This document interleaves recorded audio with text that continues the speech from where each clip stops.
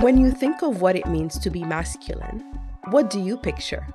For many, masculinity is tied up in ideals of violence, power, and control. But why is it considered manly to carry guns and fight in wars? And who benefits from these conceptions of manhood? Today, we will discuss the concept of militarized masculinities. Welcome to Mobilizing Men for Feminist Peace, a podcast from WILP, the Women's International League for Peace and Freedom. I'm Dean Peacock. And I am Reem Abbas. In this brand new podcast series, we will be joined by a range of incredible guests on a variety of topics to uncover the transformative power of feminism. We will explore how men can be active proponents of achieving gender equality and peace in this time of growing pushback and escalating war. Established in 2020, the Mobilizing Men for Feminist Peace program is an initiative of the Women's International League for Peace and Freedom, in partnership with the Men Engage Alliance, a global alliance working in nearly 70 countries around the world to increase men's support for gender equality. The project is implemented globally and in 6 focus countries: Afghanistan, Cameroon, Colombia, the DRC, Nigeria, and Yemen, where we have conducted and published original research to understand what's driving militarized masculinities and figure out ways to increase men's support for women's rights and peace. The project uses 5 broad social change strategies at the local, national, regional, and global levels: alliance building, research and knowledge dissemination, advocacy, peer learning, and then the 5th one is a mix of communications approaches, including this podcast. This body of research and many other resources, including a documentary film, can be found on our project web pages, and we'll put a link in the show notes so you can find that there. In this, our 2nd episode, we explore how WILP, the oldest women's peace organization in the world, even came to have an initiative on men, what we mean by militarized masculinities, and how men can support feminist peace. Let us now introduce you to our guests, Leila Alodat, who is WILP's Deputy Secretary General, Oswaldo Montoya, who's a founding member of the Nicaraguan Men's Association, and David Duersmith, a widely published pro-feminist activist working in academia. Leila, starting with you, can you tell us a little about yourself and your journey to feminist peace activism? What inspires you, and where do you find room for optimism? Thank you, Reem. So I'm a lawyer from Syria, and I grew up in the 80s under authoritarianism in a highly militarized society. It was one party, one ideology, and a serious use of force and torture and abuse to deter and control political dissent. As I grew up, arms were visible and glorified, and violence was almost the go-to tool to address issues, to enforce views, and to center the powerful in the community and in the political system. And that filtered from the state into the society, and then filtered into the school and the family and the workplace. And when I was growing up, military training was obligatory in schools. So, for example, as a 13-year-old, I was able to assemble and deassemble a Kalashnikov blindfolded as part of my military training in school. And how military training was obligatory for girls and boys in school was portrayed as equality. There was a notion that our women were as fierce as our men, and that we were forceful and can be as violent as men, and we're ready to fight when needed. And we were supposed to take pride in that. And I say this because I remember it when women in the military is brought up as a measure for equity and to streamline the women, peace and security agenda. And as a woman who was forced into that system, I remember that it doesn't work as much on the other side of this equation. And later in life, I became a lawyer and I practiced as a corporate lawyer. But at the same time, I was a trainer of international humanitarian law. So I was very interested in international law and in the rules of armed conflict and how we make these more humane. And as I developed in my career, I wanted my day-to-day work to be aligned with my values. So I took a career break, came to London to study. And when I came here, my exposure to free access of information was life-changing. Remember, I'm coming from a very controlled society. We had no access to information. It was a very tight fist of authoritarianism. So coming to what came across as a freer society and being engaged in debate and healthy disagreement and allowing curiosity was life-changing to me. But also living here, I was very impressed by the absence of arms and the absence of weapons in the public scene. I landed in London and police didn't have guns. There were no guns to be seen anywhere. And as I grew in my activism and political awareness, both locally in the UK and internationally, I realized that my relative safety as a Londoner and the feeling that arms are very far away is a little bit orchestrated. And I realized that this country actually produces arms, but sell them in other parts of the world and profiteer from them. So other people, other civilians get harmed by them, and that we are never far away from a militarized thinking if we allow states to have it. And I say all of this because I find my personal journey to be one where the personal is political was actually my reality, and how connecting the local to the global have been very formative in the way I see the world. And when this awareness is created, it's almost inevitable to go into pacifist feminism. And having been through the pain of militarization and arming and discrimination and the lack of freedom, it's almost inevitable to want to address root causes of violence and root causes of what has impacted my life. So the freedom and safety that I enjoy temporarily can be streamlined to the world I'd like to live in. What makes me optimistic is that what used to be complete alien in a lot of the spaces I was active in many years ago is now common conversation, both in the Middle East, where I come from.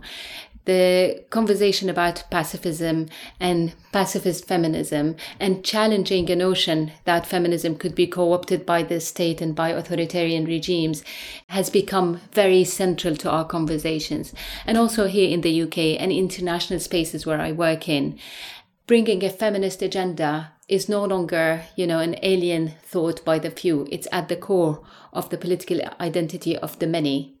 And going back to activism, our collective strength as individuals and as groups, and the need to contribute to change in a structural and transformative way has become a way of thinking.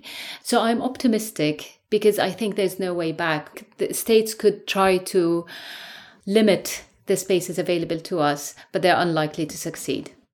Thanks so much, Leila. That image of you, age 13, learning how to assemble and disassemble a Kalashnikov is really striking and moving.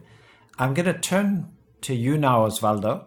Your childhood in Nicaragua spanned Somoza's dictatorship, the Sandinista revolution, and then the US imposed war against the Sandinista government. In the early 1990s, you were one of the co-founders of the Nicaraguan Men's Association Against Violence, and you wrote a foundational book, Nadando contra corrientes, or Swimming Against the Current, about men's involvement in supporting gender equality. You then went on to serve as the first global coordinator of the Men Engage Alliance. Most recently, you've been very involved in Men Engage's work on the importance of men's accountability to women's rights movements, while also being very active in efforts to hold Daniel Ortega accountable for the violence he and the Sandinista party has unleashed on pro-democracy protesters in Nicaragua.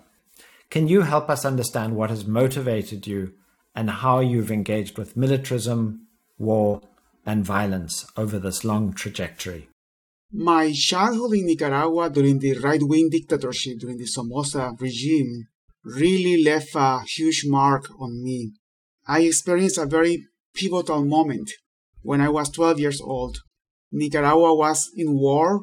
There was a left-wing revolutionary movement trying to overthrow this dictatorship, and people were really tired and fed up with the dictatorship, the corruption, the level of repression.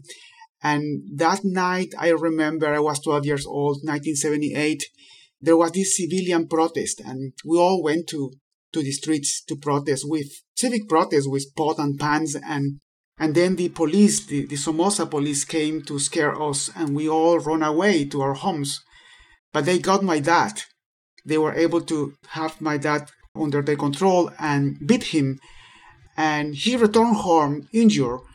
And that experience was very profound on me, like experiencing firsthand the abuse of power and the use of the military to abuse power and repress and scare people.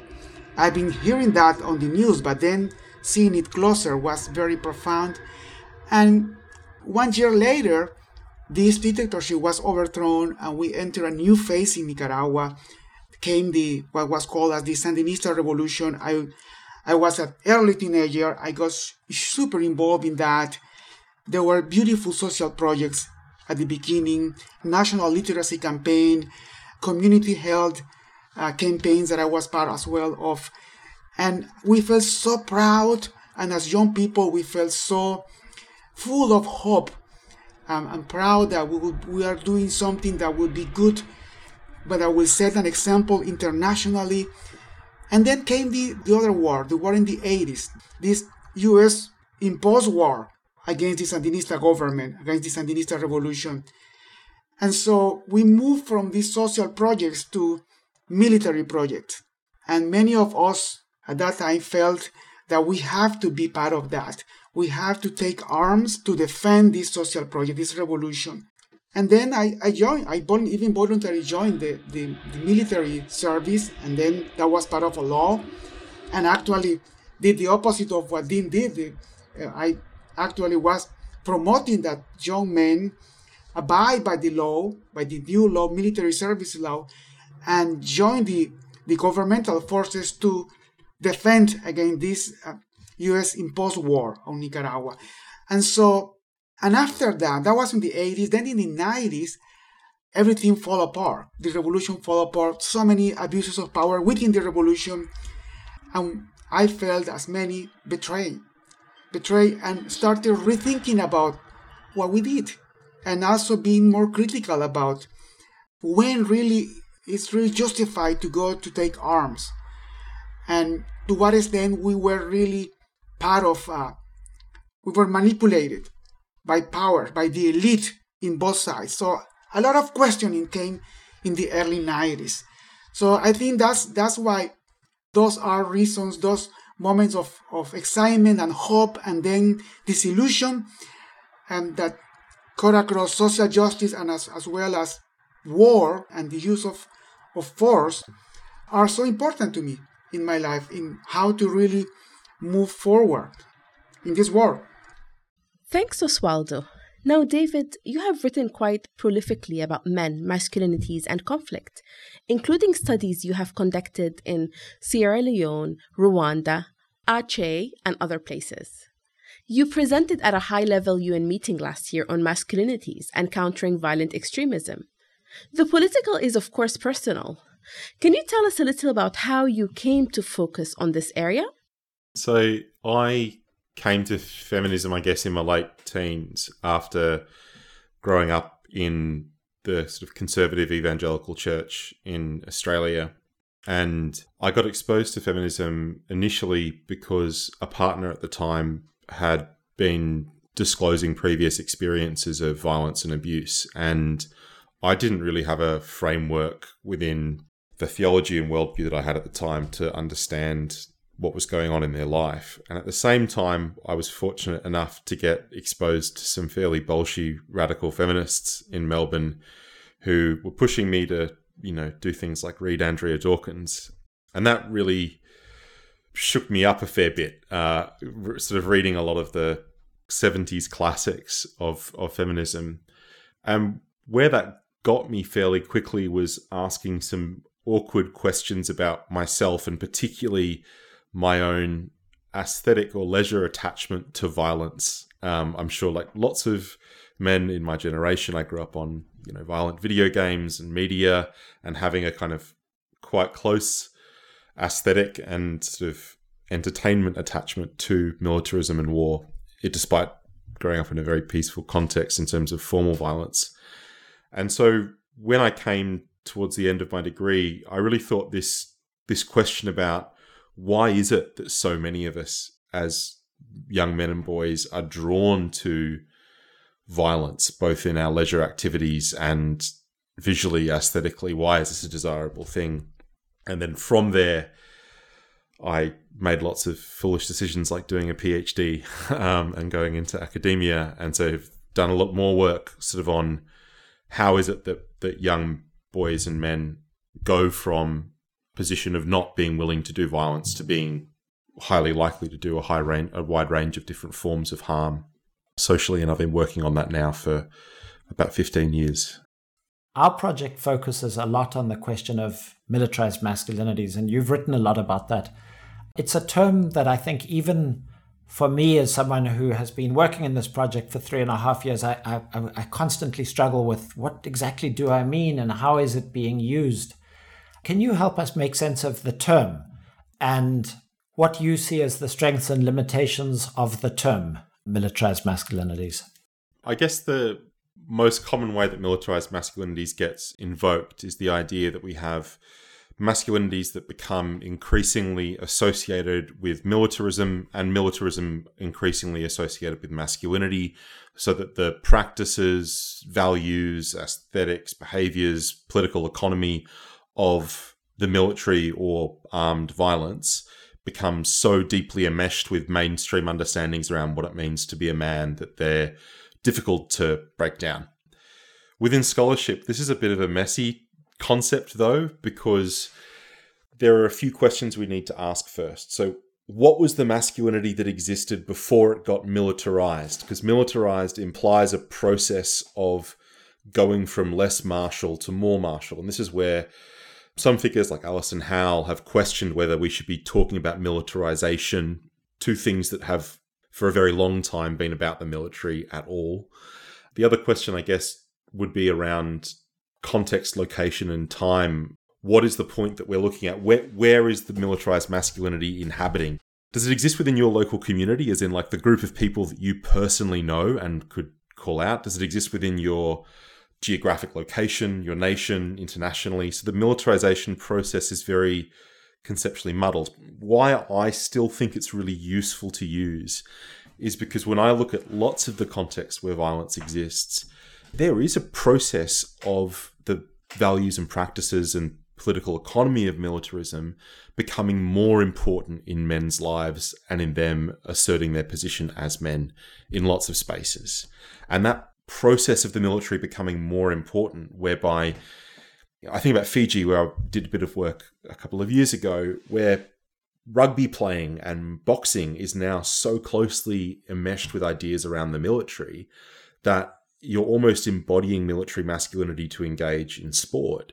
And so that, I think, is a very useful concept to use, but it's a slippery one and that can get us into lots of trouble if we use it in too comfortable a way, I think. Help us with your example. Just break it down for us a little bit. How has sports in Fiji become infused with militarism? What does that look like? How did it come to be? So sure, there's a long version of how it came to be, which is about colonialism and the classification of martial races. But the shorter version of how it came to be is Fiji has, for the second half of the 20th century, had a very strong military tradition that's been closely entwined with politics for indigenous Fijian men, particularly. Particular sports, especially rugby and boxing, are very closely associated with indigenous men. And there is presented to be these kind of warrior values, Bati values, that are linked about courage and strength, indomitability, about ferociousness, that are both attached with being a good warrior, good soldier, and being good at rugby. And so even if you're not participating in the armed forces directly, your participation in contact sports is by extension performing aspects of militarized masculinities to an extent where they end up bolstering one another. They end up sort of reinforcing the importance that to be a man, you have to be available to do violence. To be a man, you have to be willing to subject yourself to violence as well. And that happens both on the rugby pitch and in a cadet program at school, for example. This is kind of the insidious ways that militarism can come to infect all aspects of our lives in ways that we might not think about until you sit back and look at it in a kind of considered way. Now, Leila, you have a lot of expertise in the Middle East and North Africa. Can you tell us about the situation in the Middle East and North Africa region and your experience of feminist peace there? As you'd know, the MENA region bore the brunt of a global failure in controlling arms, in adhering to international law, and in living up to the fundamental rights and freedoms. And it's not a MENA-specific problem. It's all connected. The arms that are being used in the MENA came from somewhere. The ruling classes have been supported by a global system that doesn't mind authoritarianism. The state and non-state actors that are unleashed in the region are supported by regional and global powers. The region has gone through a serious challenge of what peace looks like and who does it benefit. And unfortunately, growing up in the region and working in the region before being part of WILF, I remember how peace, the notion of peace was contested. There was skepticism of peace. And WILF played a fantastic role, learning in the region and learning from the region and creating spaces to strategize and think together of what an equitable peace, a feminist peace where equality and safety and protection and dignity and freedom is central to it. And what would that look like? And we went on a journey with our partners and sections and members in the region to re-own that and to label it in a piece that's relevant, that matters, one that doesn't leave us broken, it leaves us stronger. And the past decade has been absolutely central to the growth of the feminist peace movement, but also to linking it strongly to the peace movement, to the global feminist peace movement, and joint and mutual learning. It's been such an honor to work with all our partners who have worked across the spectrum of peace activism, from being central players in peace talks and in political initiatives, and bringing a radical feminist approach to all of these, all the way into working on militarization. WILF played a role in changing the narrative about militarization from that it is any use of arms, including, the one that victimizes the individuals and shies away from the industrial multi-trillion-dollar complex of militarization. We redefined this conversation with our partners, and we got their trust, and we thought together and developed both the normative and the practical approaches hand in hand. And it also created opportunity for linking that to the daily violence. How does the use of arms, how does the use of explosive weapons in highly populated area result in siege that change the lives of women and pushes gender identities and unequal division of labor within the family, within the community, and so on. So this exercise has been enlightening. Our partners also have done a fantastic job researching contextually and locally the impact of small arms and how is that different from other regions and what needs to be done, and bringing this as advocacy messages that are applicable and transformative rather than just feeding into a global narrative that generally dehumanize people in the Middle East and North Africa quite regularly. Osvaldo, you've played a really important role in work with men and boys across Latin America and globally. Can you share a little of that history from Latin America and how it connects with our focus on militarism and peace activism?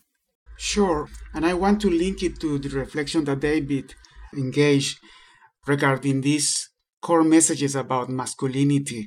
In the context of Fiji, and still it's a kind of a cross-continental global pattern somehow, in which men are expected to be protectors. So even though David put it as to be a man you have to use violence, I mean the noble narrative is not that you have to use violence just because you have to use violence, because you have to protect. You have to be a protector of your family, a protector of your community, a protector of your country, right? And that's how we romanticize, we create heroes, the idea of the heroic warrior. And for that, yes, to protect, you have to you have to resort to violence means, because the enemy is an enemy that doesn't understand only by violence. And I think this is something that also is manifested in not only in political high-level dynamics, but also at the individual level, at the family level, at the community level. When many of us male-identified people have been raised as boys, that was part of the code. If someone tried to disrespect you, or someone tried to disrespect your people, your family, you have to stand up and you have to protect them, including the use of force, your fist, your body, or an arm. So it's the same logic that is here at play. And I think my involvement, going to your question, Rin, my involvement in the work with men comes with that critical reflection, with that crisis that I also experienced after being involved in this narrative of me being part of this heroic force of men, of young men, protecting our country, protecting our revolution. And then in my late 20s, being influenced by feminism and also being the solution. I mean, it's a great way. And when you are the solution and in crisis, and what happened in the war, all the failure of the formal socialist project in many countries that we were part of.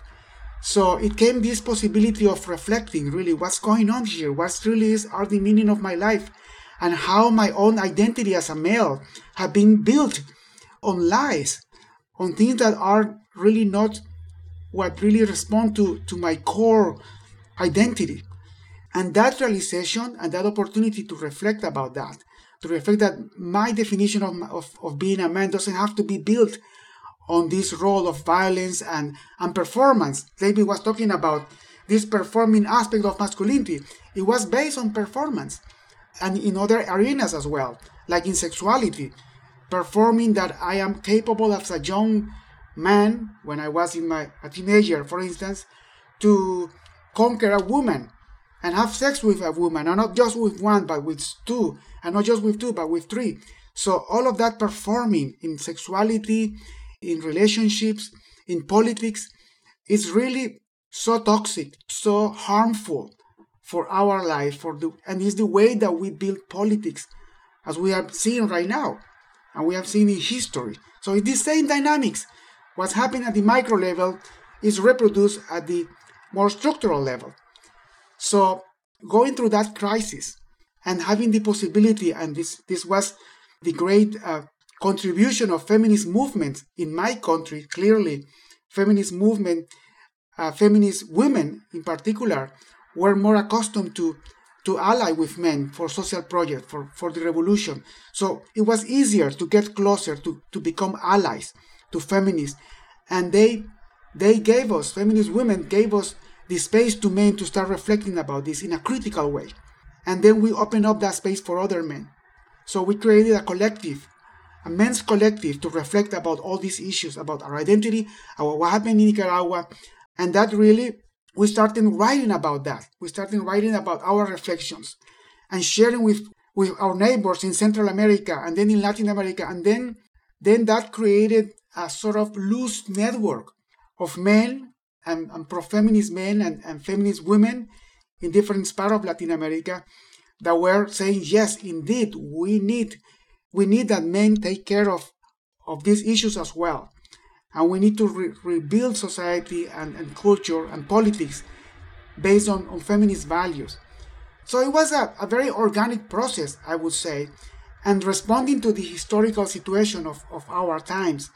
And then with the onset of the internet in the mid-90s, that really facilitated a lot to connect with other people. And that led to, at some point, to the creation of the Men Engaged Alliance.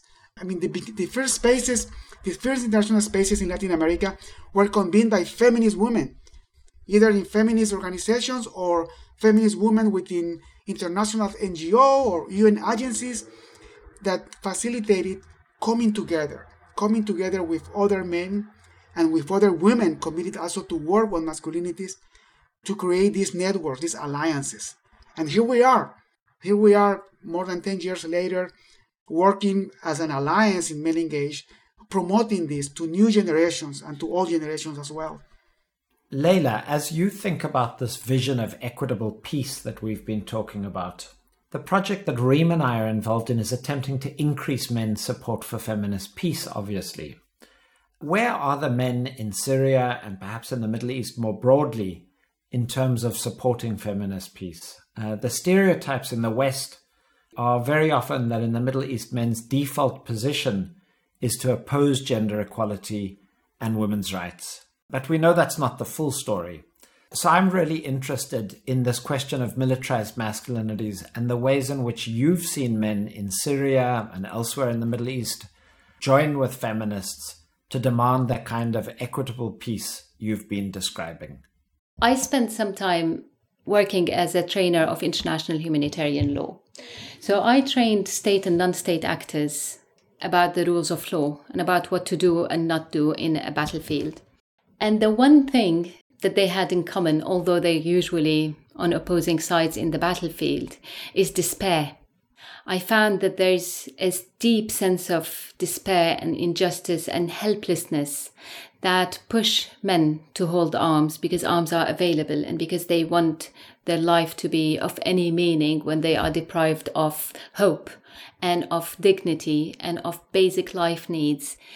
And same for organized armies. We usually, in organized armies in the region and here and most places I've been working in, it's predominantly made of social groups and classes that are struggling with despair and hopelessness. And they feel that an organized beast of an army could deal with that.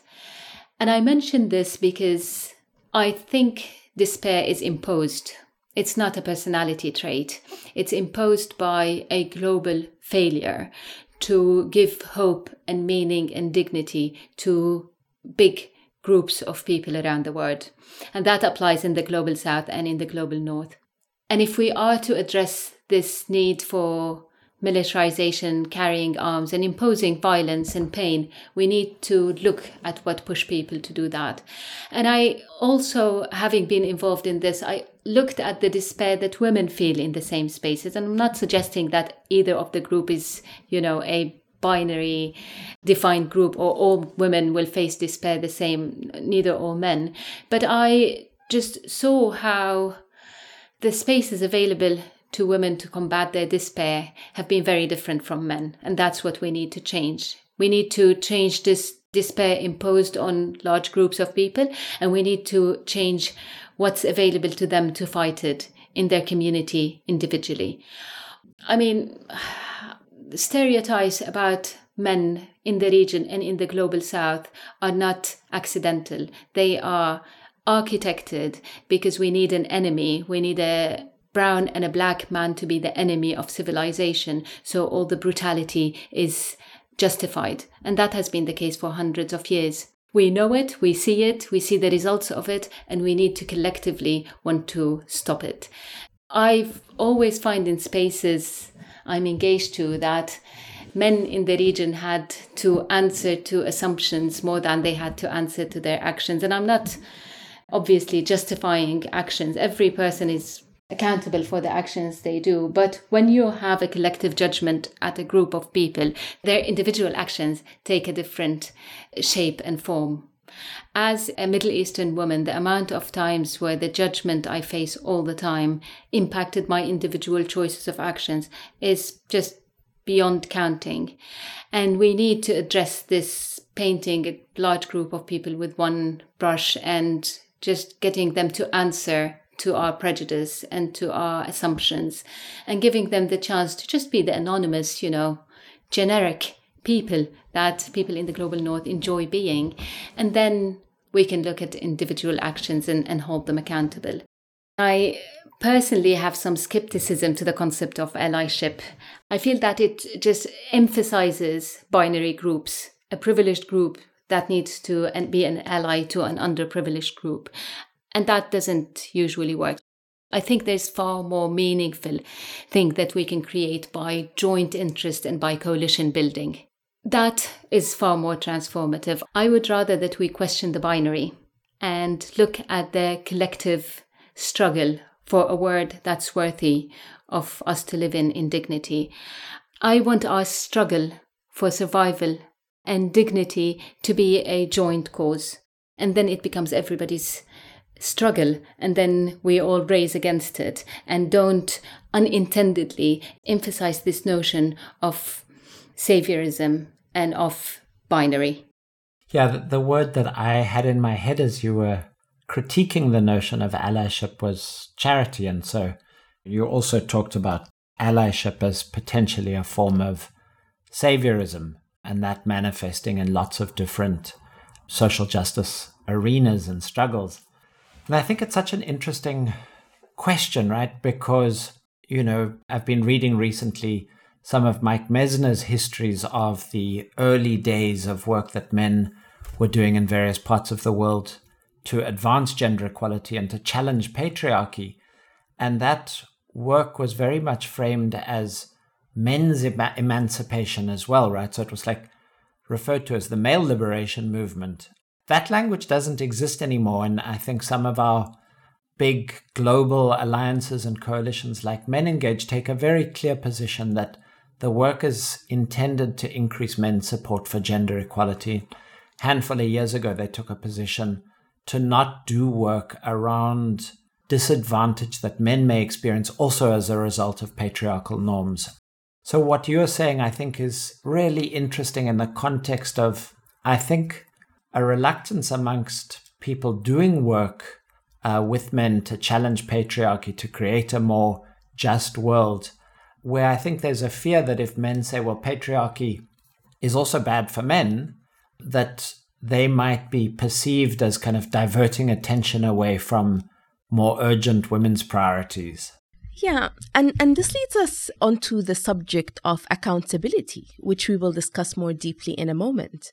But Leila, given what you've said, how then can men be allies and also feed into the feminist movement?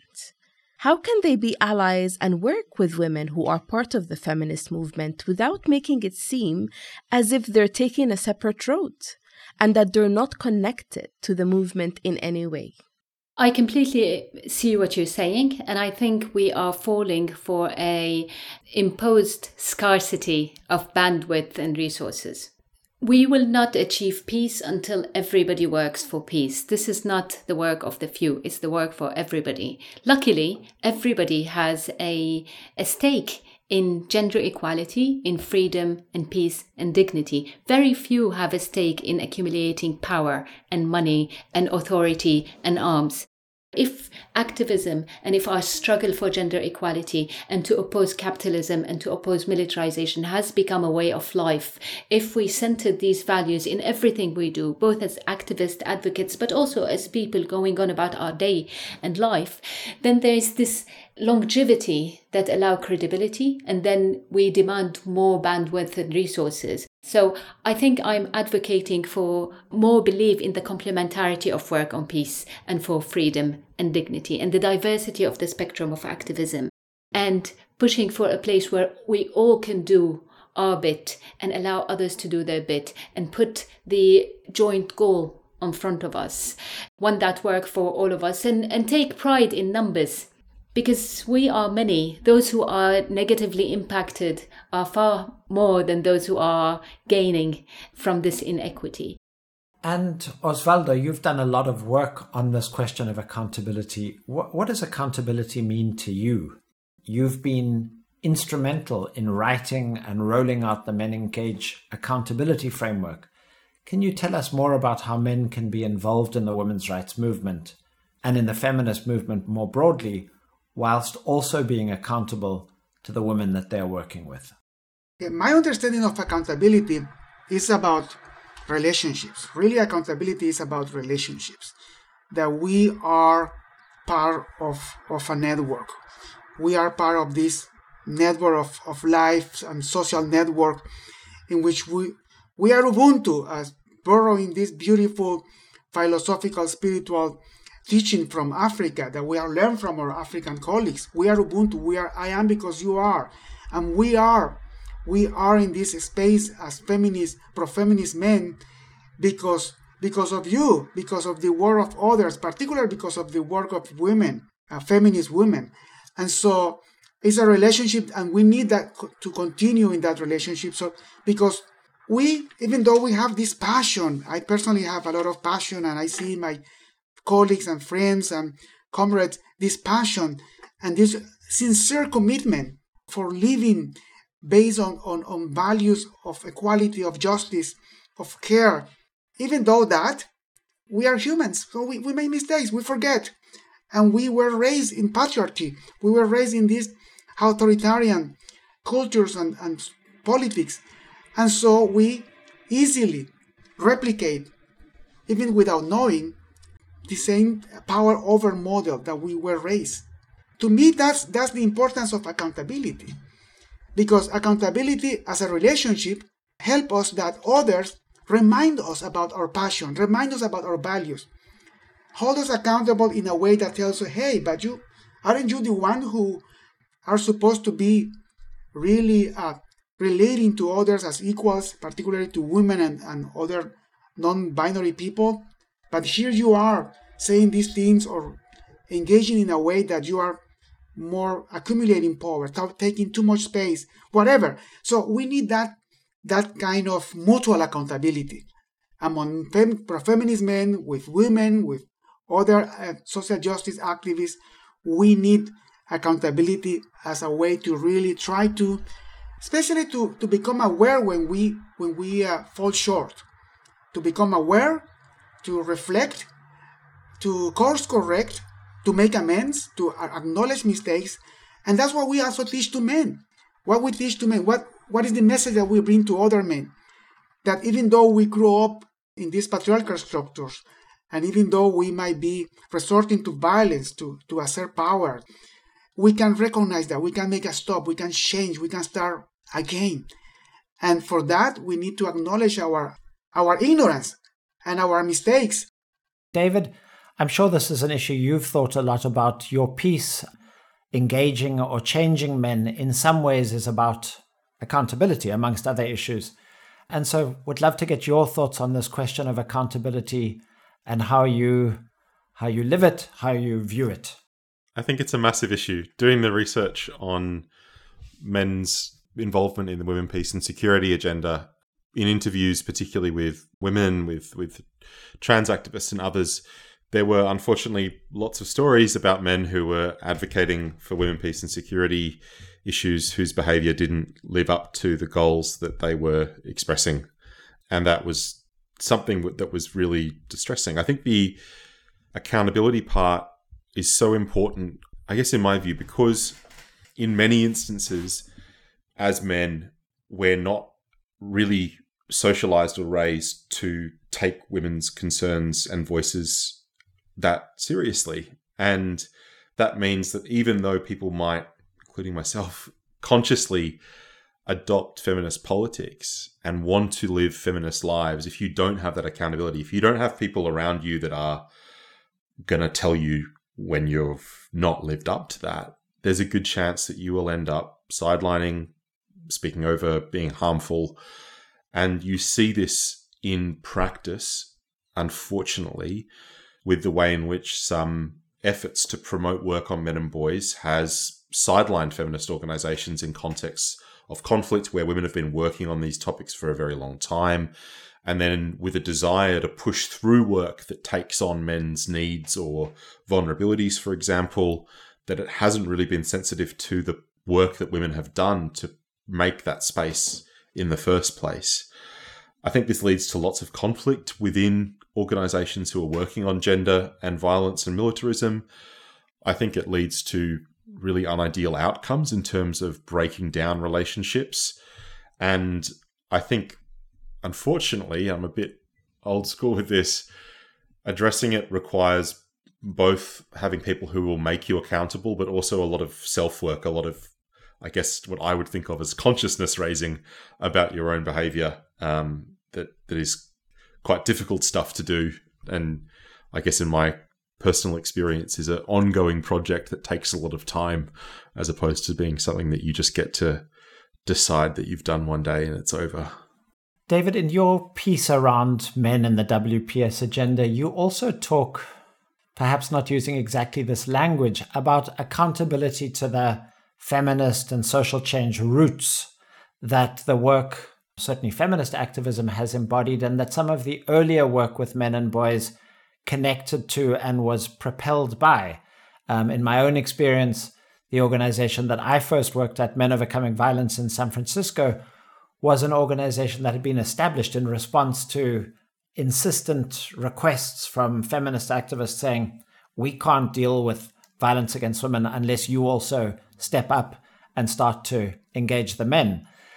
And so I was curious if you could tell us a little bit about your thinking, perhaps your research on this question of drift in a way, right? From these kind of feminist, more activist roots. You have written about what you've called the good men industry, and you're quite critical in that piece and in the other piece that I just referenced. It'd be great to get your insights, what you learned from your research and what you've seen in the years that you've been connected to this work. Yeah, thanks, Dean. So as you say, the work with men and boys around challenging sexism, homophobia, it initially came from men who were adjacent to the feminist movement and to a significant extent the gay liberation movement, who were being challenged to shift their own sexism and the sexism of their male peers. They were being told, you need to do the work to stop this because women are so exhausted and overwhelmed dealing with the symptoms of patriarchy in their lives that they can't then also be the one to go sympathetically work with men to challenge our own internalized sexism and homophobia. And that comes out of a really radical movement historically of men looking at our own behavior and trying to work as allies to feminist politics to support the goals of women's liberation, smashing the patriarchy, all the good stuff, but in a way which is both self-focused and collective in its politics. Unfortunately, from my point of view, and many people do and will be critical of that or disagree, I have argued, as you say, in a few pieces, that where a lot of this work has gone is to a more neoliberal model of behavior change, where certain groups of men, this is often marginalized young men in the global south, although not exclusively, who are identified as being the problem with gendered behavior, and external short-term interventions are run to shift their behavior in relation to masculinity. My argument has been that this is a real fundamental shift from earlier work, which basically says mainstream, dominant, accepted models of masculinity are harmful and problematic, and if we want to change them, we need to be willing to reject the privileges that we receive through that and work to transform society so that those institutions can no longer exist. Instead, to what Henry Mertonen and Charlotte Mertens have referred to as like liberal self-betterment initiatives, where masculinity transformation becomes more like a self-help program for individuals to shift their behavior rather than a radical desire to make dominant models of masculinity untenable on a social level. So I think that this is not a one-way direction. You see both of these trends currently. I'm not saying all the current work at all is like this, but there is a tension between work which is aiming to be externally imposed, put through funding, and basically to be a development program, as opposed to a radical political movement which has come in lots of contexts from men working aside women's liberation and sort of queer liberation movements to deconstruct and undo the harm that dominant masculinity does to all of us. Oh yes, I fully agree with that critique. And that's one of the reasons why accountability in the gender men's work is so important, because we can easily misconstrue this or redo this work in a way that is focused on individual change and not just men behaving nicer and not mistreating women, and that's it. But the system continues the same. And actually I coordinated a study that the publication came as Nadando Contra Corriente, swimming upstream, interviewing men who were capable of overcoming their own violence and having a relationship with their partners. It was in the context of intimate partner relationship dynamics that were very different from the dominant model of men's violence and abuse of women. And yet, when we presented the results, this was very interesting because this was in the context of a feminist organization with Fundación Puntos de Encuentro in Managua. When they presented the result of that before publication with our feminist women colleagues, many of them were very disappointed. And they say, what's this? I mean, this is just the good patriarch. The good patriarch. What you are just documenting here are men who, yes, are no longer using violence, but they are still the power holders in their families and their communities. So that dynamic, that interaction, those reflections with our feminist colleagues were very critical. To look at this data and not to be too early, too premature in celebrate these changes that might be important. I mean, this is complex because on the one hand, imagine women who are in a situation of danger, of risking their lives because of an abusive partner, and that partner is able to improve himself, quote unquote, and stop exerting violence in a way that threatens her life and the life of the family. You can give some credit to that, but it's not enough, of course. It is not enough because so many men don't resort to that kind of violence and still establish a very violent and oppressive relationship with their partners and their families and their communities. So it's kind of tricky in some way. It's complex in some way. So I want to ask you about the structural drivers of men's violence in conflict.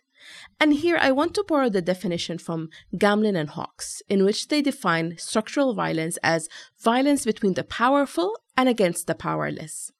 They go on to argue that the link between the global economic restructuring and violence is visualized when we focus on how poverty, marginalization, and consequent male unemployment directly impact on men's sense of worth and dignity, which then acts as a trigger for different forms of violence. How do you make sense of the relationship between structural forces and militarized masculinities? And how is men's violence influenced by the larger structural issues that we're seeing? I absolutely agree with that analysis because militarized masculinities don't happen in a vacuum.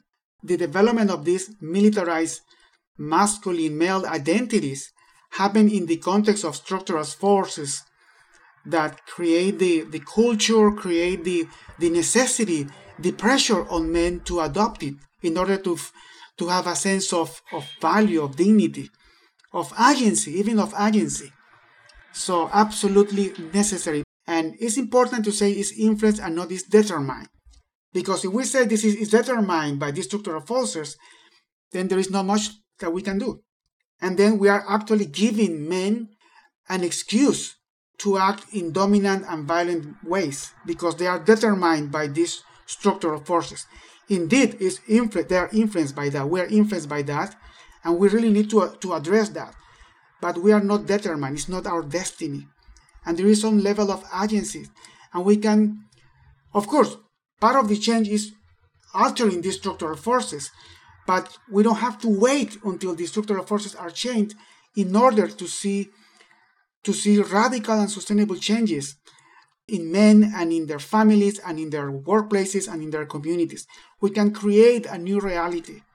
If we really adopt this vision of the need to address structural changes, I think our programming in working with men and boys on gender issues should really be more holistic, really more holistic and more intersectional, not just focusing on gender injustice, but all the other form of injustice, and working at all levels, at the level of the individual, family dynamics, labor, at the community level, and the structural level, political level, because that's the only way that we can create this synergy for changes.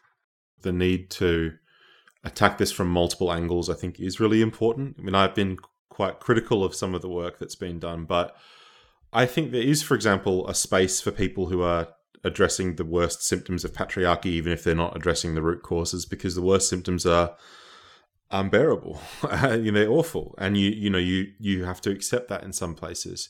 Where I really see hope, despite all of the conflict that's happening around us all the time now, I think, is the push from feminists and those pro-feminist supporters who are working on masculinities is making it increasingly harder to treat masculinity as if it is not gendered, as if it doesn't have a structural cause and can't change. And I think that the space for political movements that can say, no, men don't have to be like this, we don't have to be forced to be like that, is growing, even if it is up against a or sort of insurmountable problem. I mean, where I really see a lot of this work having a lot of positive change in terms of recently is you're increasingly seeing people making space within their organizations to have critical conversations about not just, as one of my research participants said, not just the young guy smoking on the corner, but my boss. The conversation on masculinities is shifting from just being about men who are being seen to do masculinity wrong because their behavior is disruptive to a patriarchal society, as opposed to the men whose masculinity is often invisible because they benefit the most from it and society's set up for them.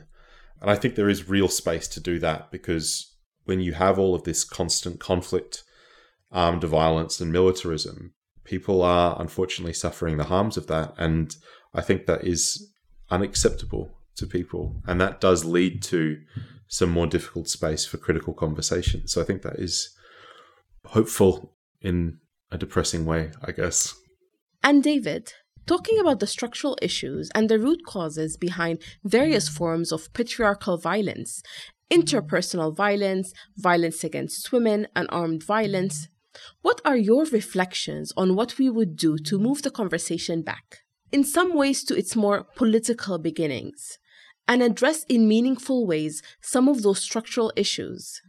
And what does that mean for the conversation around men and masculinities anyways? I think one thing is really treating it like a political movement rather than a health or development intervention is the first thing that has to be done. As I know that you've done in some of your previous work, Dean, when we look at societies and you see viscerally the men who are benefiting the most from this system and what they're getting from it, you can't let the focus shift away from that and treat this as an exceptional problem. Like, the unacceptability of this state of existence needs to be at the center. And I think that relies on one sort of intersectional coalition building, working with other movements who are interested in the environment, who are interested in queer liberation, in animal rights. All of those things needs to happen as a really important first step. This is a political process. This isn't an individual process.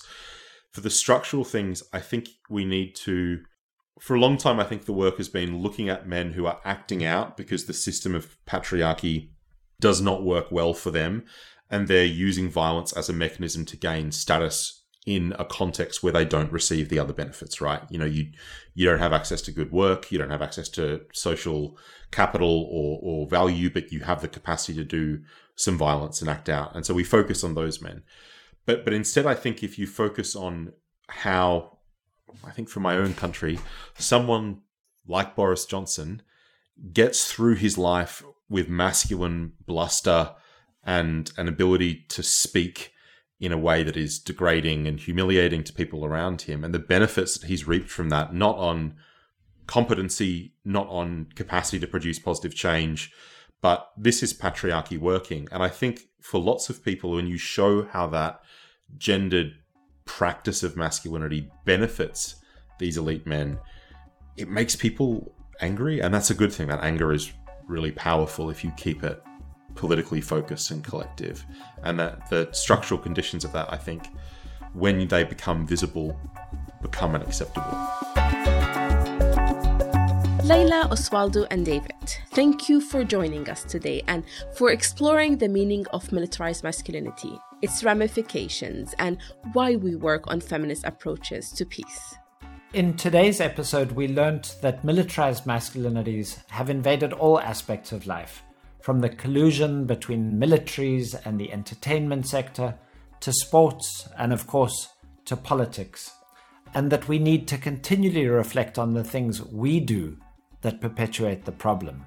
We have learned that mobilizing men for feminist peace is not simply about men becoming allies to the feminist cause, but about collaboration and coalition building.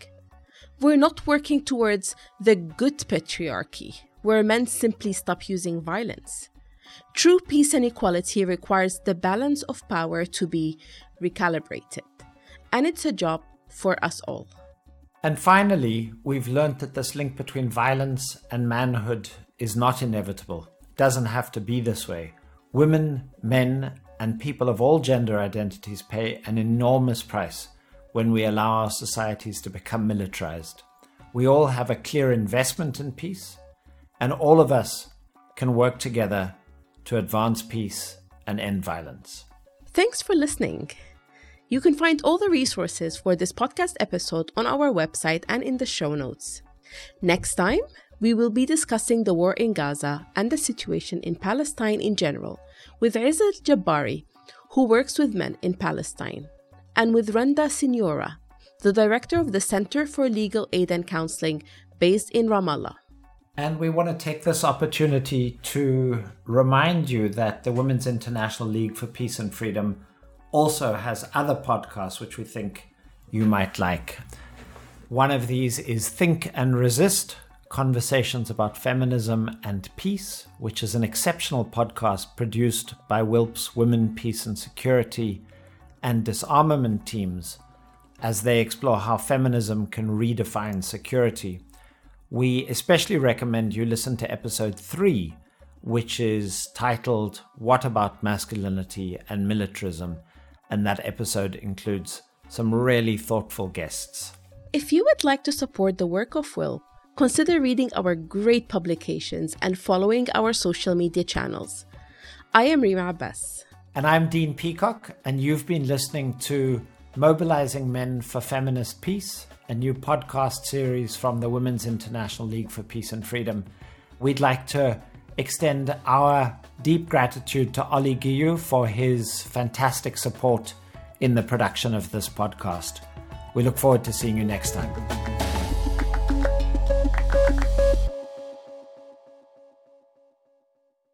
This podcast is produced by OG Podcasts. Find out more at ogpodcasts.co.uk.